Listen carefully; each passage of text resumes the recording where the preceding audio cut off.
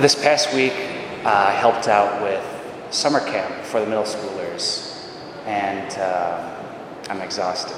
The days were extremely long. We'd start at about 8 in the morning and go till 9 in the evening, and the days were packed with tons of outdoor activities and games. And when I wasn't running around with the kids, I was busy setting up tables, hauling around water jugs, and I sweat a lot. So I see that there's a few people that were at the camp, and I'm pretty sure I probably smelled a little bit at the end, so my apologies.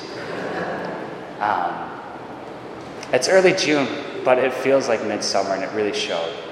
With the kids, we'd be out playing, and the sun was just so intense that within 20 minutes or 30 minutes of a lot of the activities, the kids and us volunteers, we had to flee to the shade.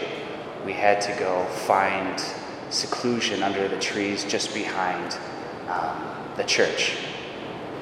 But the sun isn't the only thing that can wear on us. As we enter into summer, I'm sure many of us are just aware of kind of the buildup of fatigue over the past school year, over this past year of work, just that fatigue that comes from the daily grind, from the routine, day after day, week after week, month after month.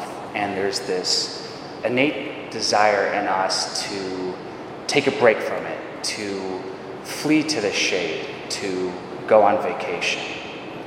And it's very good to go on vacation, to take a break from the usual.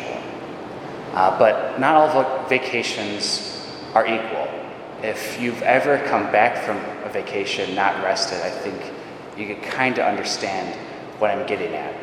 And this lack of restfulness, I think if we get at the heart of it, isn't dependent upon the quality of your vacation, whether it was in Michigan, Wisconsin, Florida, or some other place. I think there's this temptation sometimes on vacation, not only to take a break from work, but to take a break from God at times.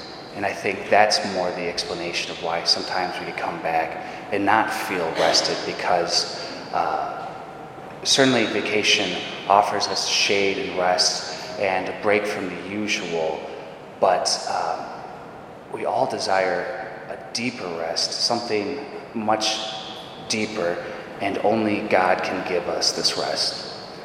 At the summer camp, certainly the kids got rested and physically were able to rest in the shade, but it was the evening activities that truly restored them. At the end of each day, we'd have Mass, we'd offer confessions.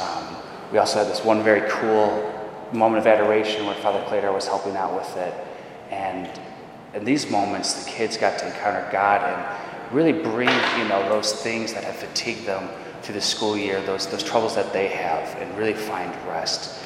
And so it is good this summer to go on vacation, but vacation is not a break from God.